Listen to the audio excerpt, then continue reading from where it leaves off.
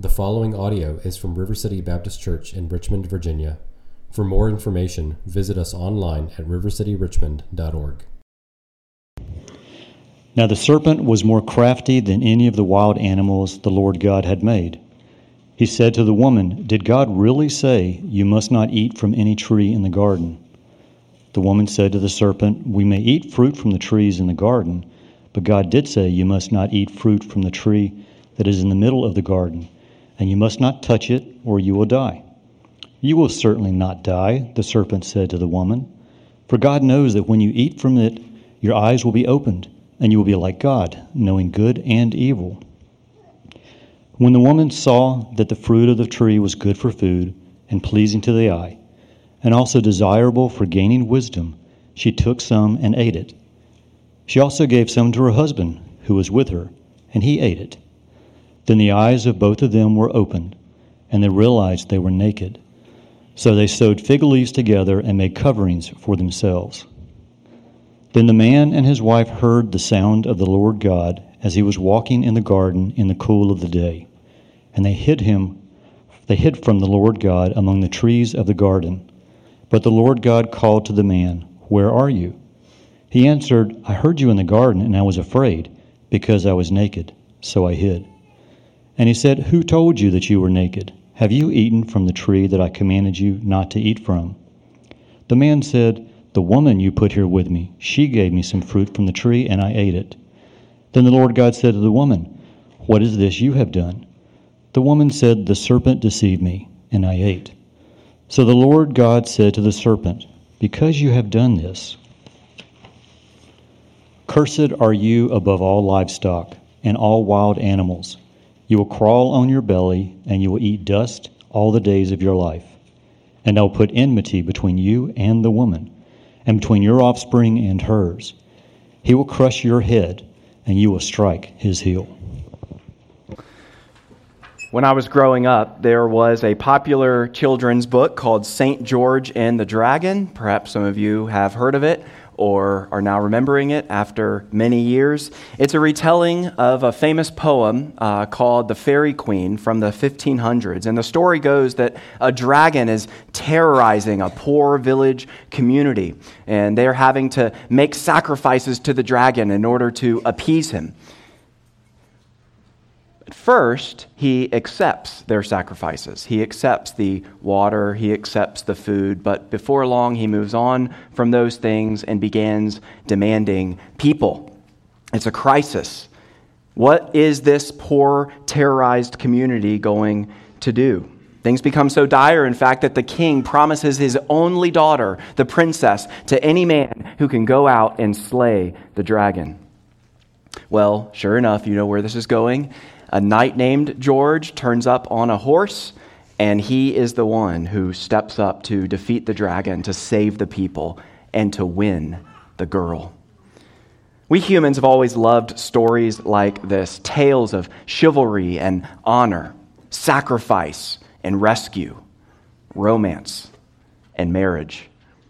But all of those epic stories that we love are actually just dim echoes of the original tale of rescue and love. The only difference is that one, the greatest one, the original one, just happens to be true. If you have a copy of God's Word, please turn with me to Genesis chapter 3. Genesis chapter 3. During this Advent season, we'll be looking at 4 ancient promises that find fulfillment in Jesus Christ. As a friendly heads up, the sermon today is going to feel different than any sermon you're used to from me, because we're not going to be camped out in just one passage. We'll start with one, but we're actually going to spend most of our time watching a theme unfold across the storyline of Scripture. It's a lot of terrain to cover. Full disclosure, a lot of terrain to cover, so you're basically going to need a Bible and a seatbelt. My intent is not that you will remember every single detail or verse reference. It's to take you on a journey in which you experience something, in which you experience the cumulative sweep of that original epic story. we'll think about this story in 5 main movements or scenes.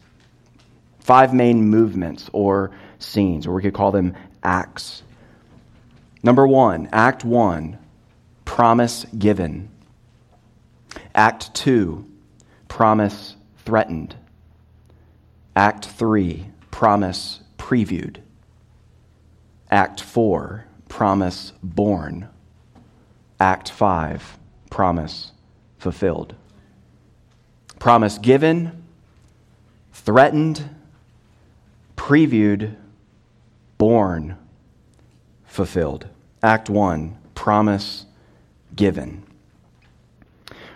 Roger just read for us the story of how sin slithered into God's good creation and corrupted it. And as you heard there at the end, the Lord responds to Adam and Eve's sin by pronouncing judgment, curses on them.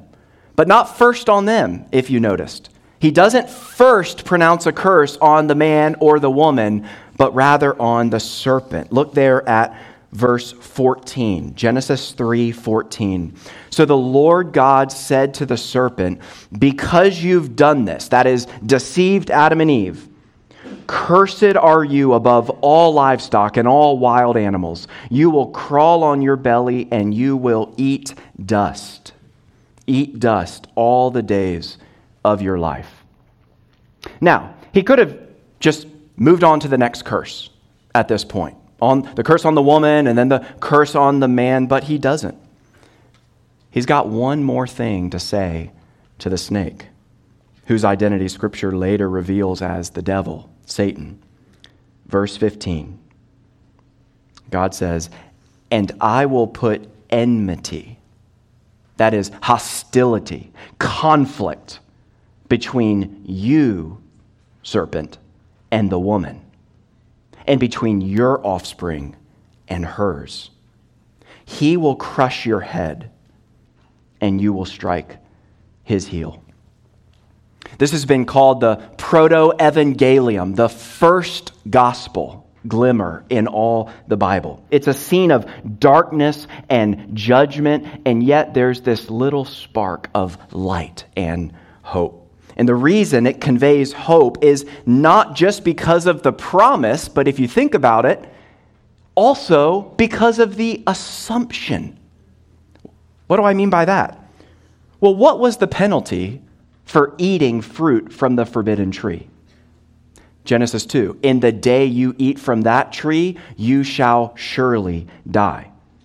Well, they did eat. They did disobey. They did rebel. And so they are right now standing guilty before God, expecting a swift and sudden death.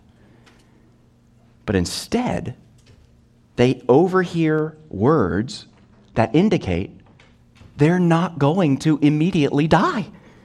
They're going to keep living long enough to be at odds with the snake. In fact, they're going to keep living long enough to see their own offspring. They're guilty. They're on death row, and yet they're going to have children. But their life and the life of those children and their children's children is going to be hard.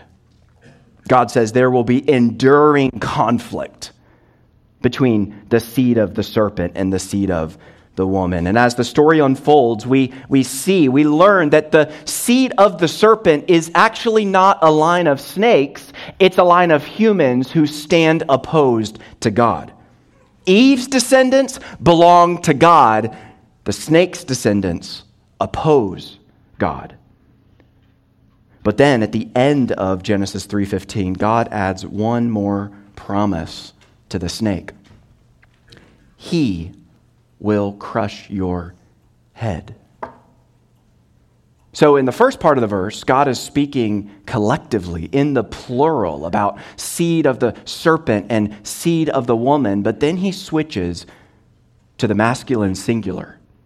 He will crush your head. One future descendant of the woman, Satan, will be your downfall. Yeah, you'll strike a blow. You'll get his heel, but there's a difference between heel wounds and head wounds. Your blow to him may be painful, but his blow to you will be fatal. Yeah, you might hurt him, but he's going to end you. And yet that fulfillment, as we'll see, is still very, very far in the future. Promise given. Act 2, promise threatened. Even if the last part of Genesis 3:15, which we just looked at, even if that awaits fulfillment in the far future, what about the first part, about that conflict between the seed of the serpent and the seed of the woman? I mean, how long do we have to wait to see that playing out? One chapter. Genesis 4, Cain murders his righteous brother Abel and is cursed for his sin. Same word from Genesis 3 for curse. Both sons physically came from Eve, but only one is presented as her spiritual offspring. This is a little picture in miniature of God's enemies mistreating God's people as the seed of the serpent slays the seed of the woman. And then by the time we reach Genesis 6, humans have become so evil, so wicked, so rebellious against the Lord who made them that what does he do? He plunges them into the floodwaters of his judgment. It looks like at this point, 6 chapters in, it's over. So much for Genesis 3:15. What a sweet little promise about a coming Savior who will crush Satan. At this point, it looks like Satan has actually won. But not so fast. In mercy, as you keep reading, you see that God chooses and spares Noah's family, that they might kick off his redemption project all over again. And yet, even though he spares Noah's family, even though it's a reboot, even though he's kind of Adam 2.0, it's clear that things are still bleak because the flood managed to destroy the world, but it couldn't wash away sin. Man is still trying to make a name for himself rather than for God. God has always, though, had his remnant. That's one of the themes that shows up here in the early chapters of the Bible and continues to the very end. Even amid all the wickedness, not only among the nations of the world, but also among his own people, God has always preserved a remnant, those who will not bow the knee to other gods. He's not about to give up on that word of hope from Eden. In Genesis 12, he zeroes in on one particular unsuspecting family. And he says to Abraham, essentially, hope, that original hope from Genesis 3, hope is going to run through you, Abraham, your family, and the nation I intend to build. And how does God make this promise to Abraham? By invoking and reiterating language from Genesis 3:15. Your seed, your descendants will be innumerable. Pretty awesome, right? Pretty awesome that God has shown up to this unsuspecting man and family and said, hey, I'm going to multiply your offspring beyond your imagination, except decade after decade after decade pass, and Abraham and Sarah can't even manage to produce one kid. How in the world is Genesis 3:15 going to come true if the promise dies here in the barrenness of Sarah's womb? But even despite the old couple's laughing, scheming unbelief, the Lord eventually does make good on his word and gives them a son to carry on the promise. I will establish my covenant with Isaac, God says, as an everlasting covenant for his descendants after him. So here is the seed of the woman. Here is the promised child who's going to carry on the hope, carry on the line. And after decades of waiting for him, when this single son of the promise is a teenager, God says, Hey, Abraham, put him on the altar and bring a knife. Trust me. And sure enough, Abraham believes, and God provides a substitute, a ram, to die in Isaac's place. And then he says, Genesis 22:17, I will surely bless you, and I will multiply your offspring as the stars of heaven and as the sand on the seashore. And your offspring, so this is seed language that's coming from Genesis 3:15 and being carried forward through the pages of the Bible. And your offspring shall possess the gate of his enemies, and in your offspring shall all the nations of the earth be blessed. So the promise lives to see another day, but it's not long, once again, before it's threatened again. And yet, at the end of Genesis and the beginning of Exodus, we see that famine in Egypt and even slavery under a wicked Pharaoh, under a seed of the serpent, are no match for a promise from God. Promise given, promise threatened. Act 3, promise previewed. The next installment in this pattern I want to show you is Numbers 24. Go ahead and turn there with me.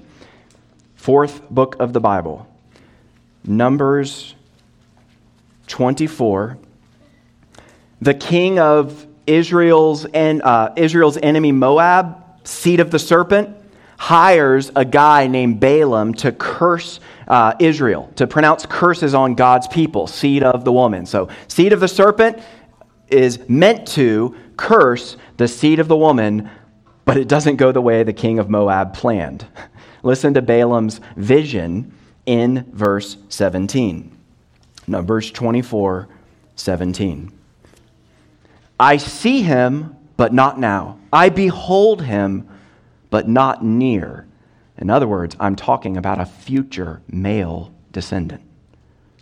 A star shall come out of Jacob, and a scepter, that is a king's rod, shall rise out of Israel.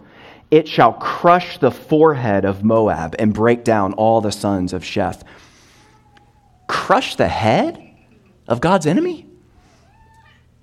Where have we heard that language before? Genesis 3:15. I mean, do you see how the promise is getting carried forward? That original promise in Genesis 3:15 was for all humanity, because all of us are under the curse of sin and need a champion to come and deliver us and die for us and rescue us in our place and crush the serpent's head. But even though it's a humanity-wide promise, it's being narrowed and carried forward through one particular nation, Israel.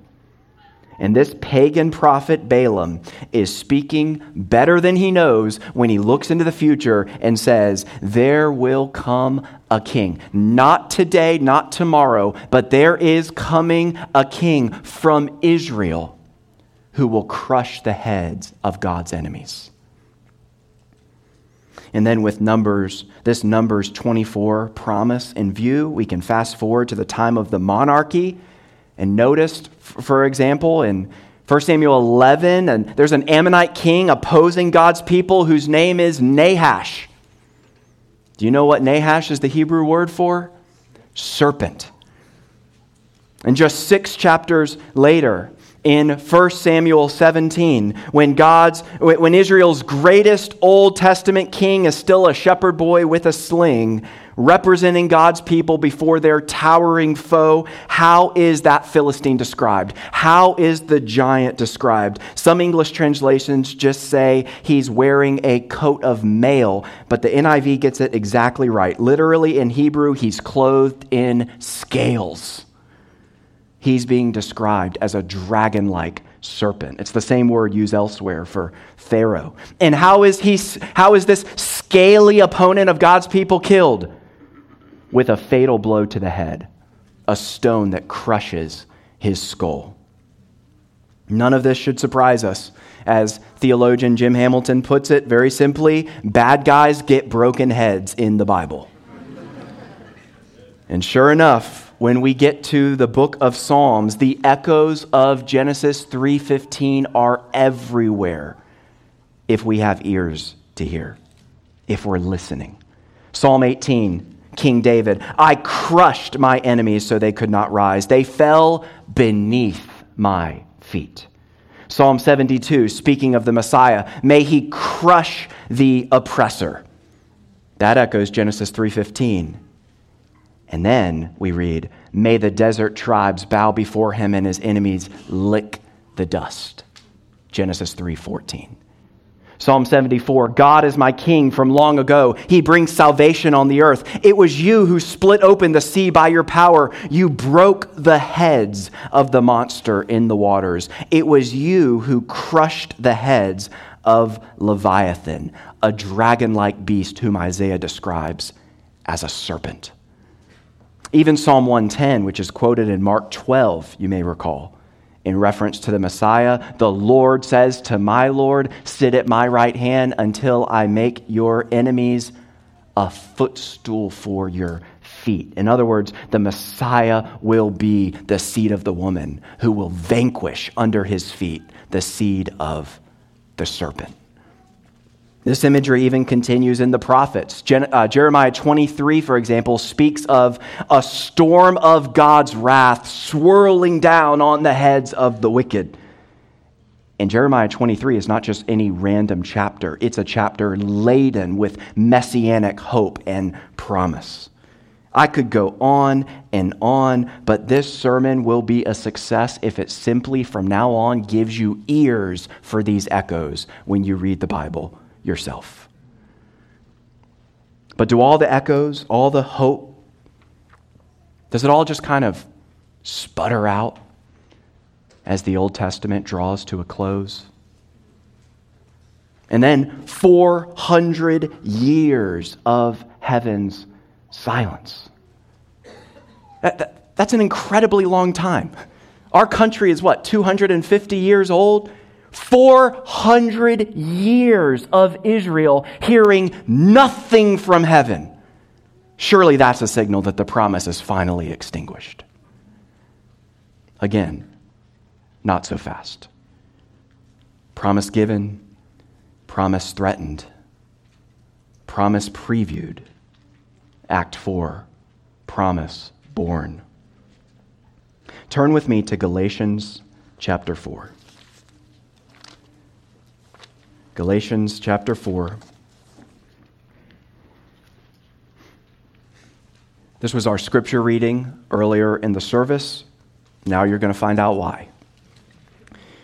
Look at verses 4 and 5. Galatians 4, 4 and 5. We often don't think of Galatians when we think of Christmas. We think of Matthew and Luke. But if you want the Christmas story in 2 verses, here you go. Galatians 4, 4 and 5. But when the time set had fully come, God sent his Son, born of a woman, born under the law, to redeem those under the law, that we might receive adoption to sonship. Now, why did I have you turn here? There's any number of nice Christmas texts, things about the incarnation. Why are we looking, of all places, at Galatians 4? What was it, just to show you the sweeping purpose of the incarnation and shrink wrap? The lawmaker became the lawkeeper and then died in the place of lawbreakers? Amen. But that's not why we're here. I want you to see a little phrase Paul goes out of his way to add. God sent his Son, born of a woman. Now, why say that? Everybody is born of a woman. Everyone has a mom. That's a needless thing to say, unless he's invoking an ancient promise. He's saying that long-awaited seed of the woman, he's here. And this raises a fascinating question some of you may have thought about before with Genesis 3:15. Why didn't God speak to the serpent, make a promise to the serpent about a future descendant of the man? I mean, after all, that was how ancient genealogies worked. A family's name and inheritance and legacy was perpetuated through the fathers, not the mothers. Well, I think this is the reason. In order to be a human, Jesus had to be born of a human mother. But in order to be God, he had to be conceived not by a human father, but by the Holy Spirit. So Jesus had a biological mother, but not a biological father, which is why I think he's described, contrary to all expectation, all ancient convention, as the seed of the woman. Hence Paul adding the phrase, God sent his son. And here's the thing I want you to know about this son, Paul says. He was born of a woman. And after he's born to Mary, the threats to the promise rise up again, and they only intensify. King Herod catches wind that there's a newborn king, and he does what? He vows to slaughter every baby boy in Bethlehem under the age of 2. And it's only by escaping to Egypt that Mary, Joseph, and Jesus survive. A few decades later, when he's baptized, do you remember what happens immediately after Jesus receives heaven's affirmation? The Spirit drives him into the desert for a showdown with Satan. Why is that significant? Well, in Eden's temptation, Satan showed up, and what happened? The first Adam fell. In this temptation, Satan shows up, and the last Adam crushes his head. Not completely, but he gives a preview of what is to come. Or remember when the Pharisees lodge that bizarre accusation? We saw this way back in Mark 3. The Pharisees come up to Jesus, and they're really desperate at this point. Jesus is casting out demons, performing miracles. The crowds are flocking to him. And so the Pharisees come up, and they're like, here's what it is. You're demon-possessed.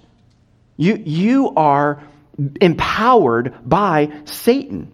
And remember, Jesus responds, how can Satan drive out Satan? If a kingdom is divided against itself, that kingdom can't stand. If a house is divided against itself, that house can't stand. And if Satan opposes himself and is divided, he cannot stand. His end has come. In other words, look, if I'm on Team Satan, don't you think I would be putting demons into people rather than casting them out? And then he deploys this metaphor, Mark 3:27. No one can enter a strong man's house. Remember that? No one can enter a strong man's house without first binding him up. Then, and only then, can he plunder the strong man's house. Jesus is like, Pharisees, I'll actually raise you one. Not only am I not in league with Satan, I'm actually here to chain him and liberate his captives. You want to talk about kingdoms not standing, Pharisees? His is about to fall because the snake crusher is here. Promise given, promise threatened, promise previewed, promise born. And fifth and finally, Act 5, promise fulfilled. The enduring conflict between the collective seed of the woman and seed of the serpent continues, we see, in the ministry of Jesus. What does he call the Pharisees at one point in Matthew 23? You snakes. He didn't just choose a random animal. You snakes, you brood of vipers. How will you escape from being condemned to hell? Or even more pointedly, John 8, you belong to your father, the devil. Your father, the devil, and you want to carry out his desires. In other words, you resemble your dad. So even Jewish leaders, we see, Jewish leaders can be seed of the serpent if they're arrayed against the promised seed of the woman. But the seed of the serpent are those who oppose not just Jesus, but also his people. 1 John Chapter 3, the apostle writes, this is 1 John 3, 8 and following, the one who does what's sinful is of the devil, because the devil has been sinning from the beginning. The reason the Son of God appeared was to destroy the devil's work. And then 1 John 3:10, this is how we know who the children of God are and who the children of the devil are. Anyone who doesn't do what's right is not God's child, nor is anyone who doesn't love their brother and sister. By the way, it's worth taking just a brief moment to point something out that might help you understand something about the way we do church, even from passages like this. It's worth pointing out that in the Old Covenant, the people of Israel were a mixed people, spiritually, not ethnically, spiritually mixed people. Seed of the serpent and seed of the woman.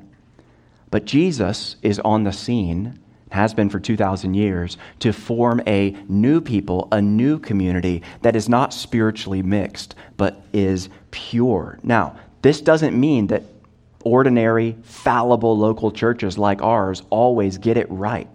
We don't. But it does mean that we're only meant to welcome into membership those who are seed of the woman because they're turning from their sin, repenting of their sin, and putting their trust in the skull crusher. This is why church membership and discipline are actually two sides of the same coin. Two sides of the same coin. In welcoming someone into membership, a congregation is corporately, together, affirming the credibility of that person's conversion. They're saying, we think you understand the gospel, we think you're repenting of your sin, we think you're living like a Christian. Church discipline, though, can culminate in a church removing someone from membership because they're no longer repenting.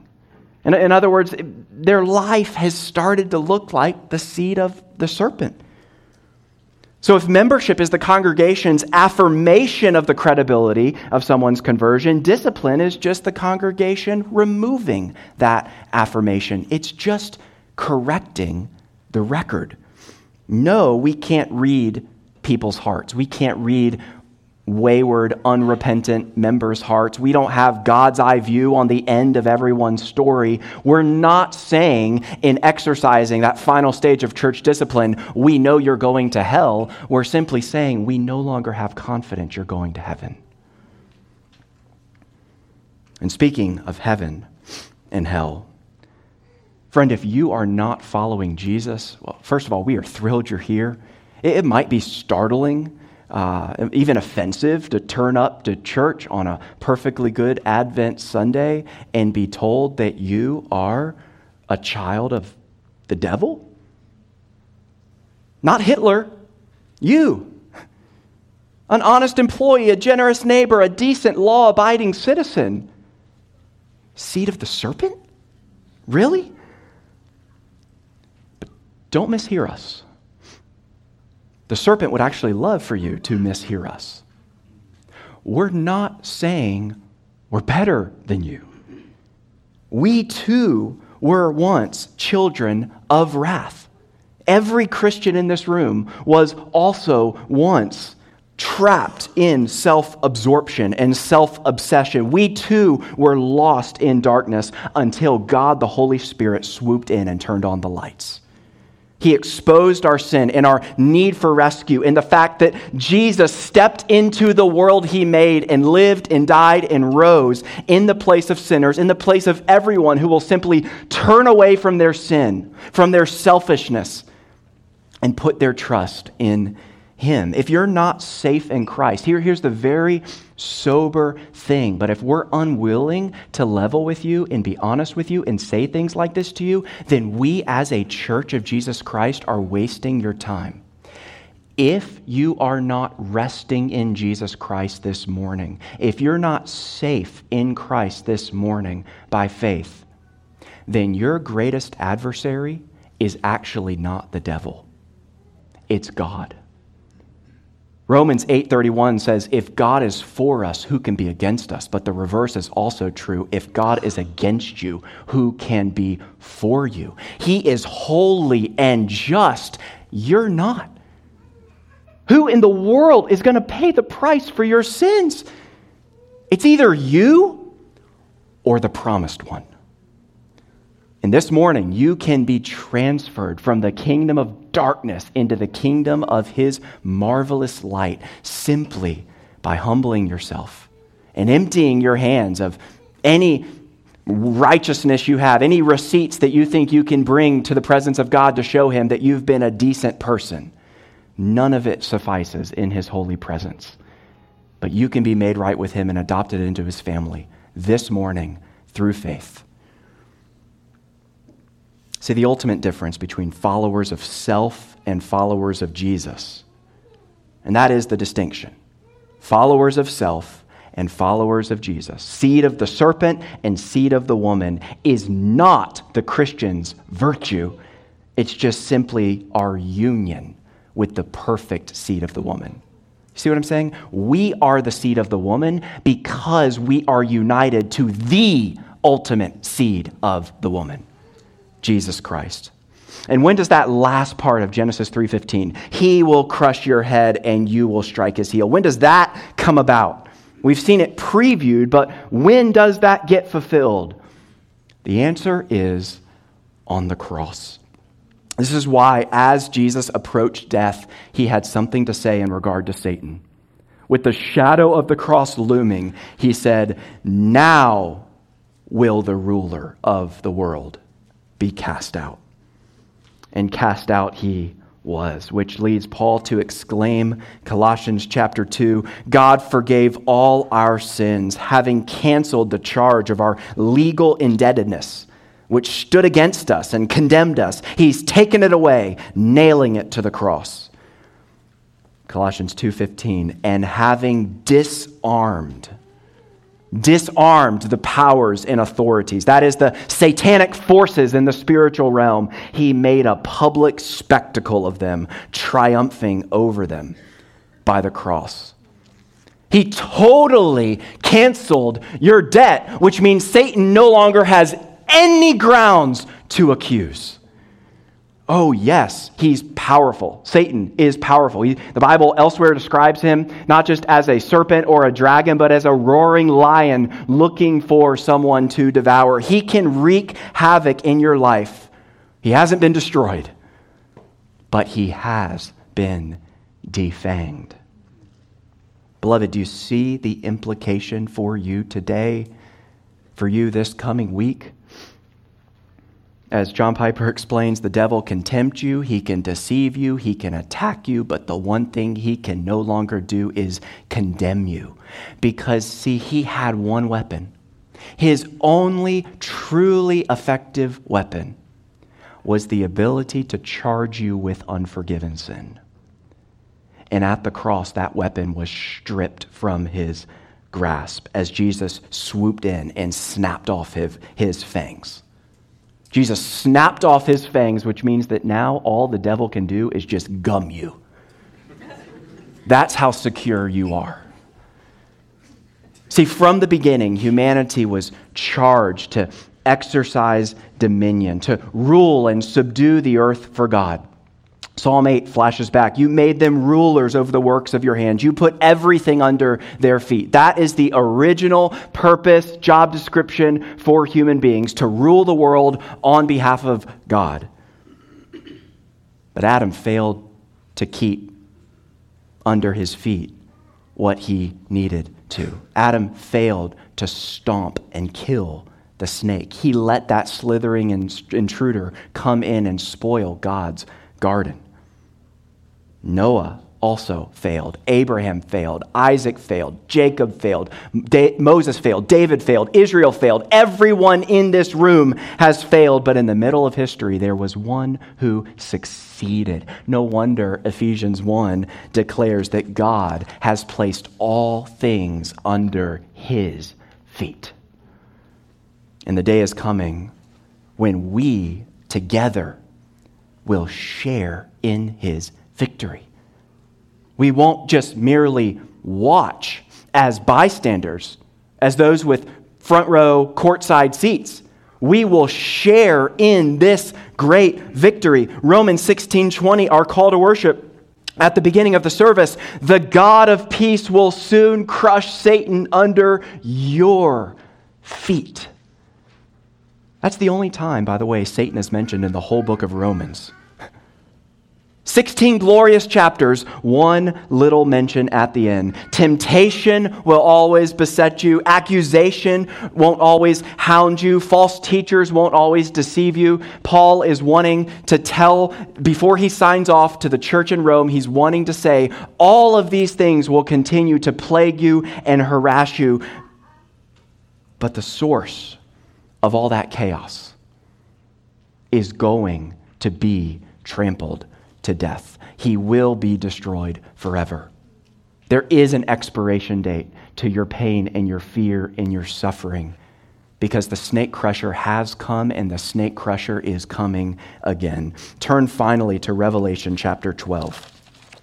Last book of the Bible, Revelation chapter 12.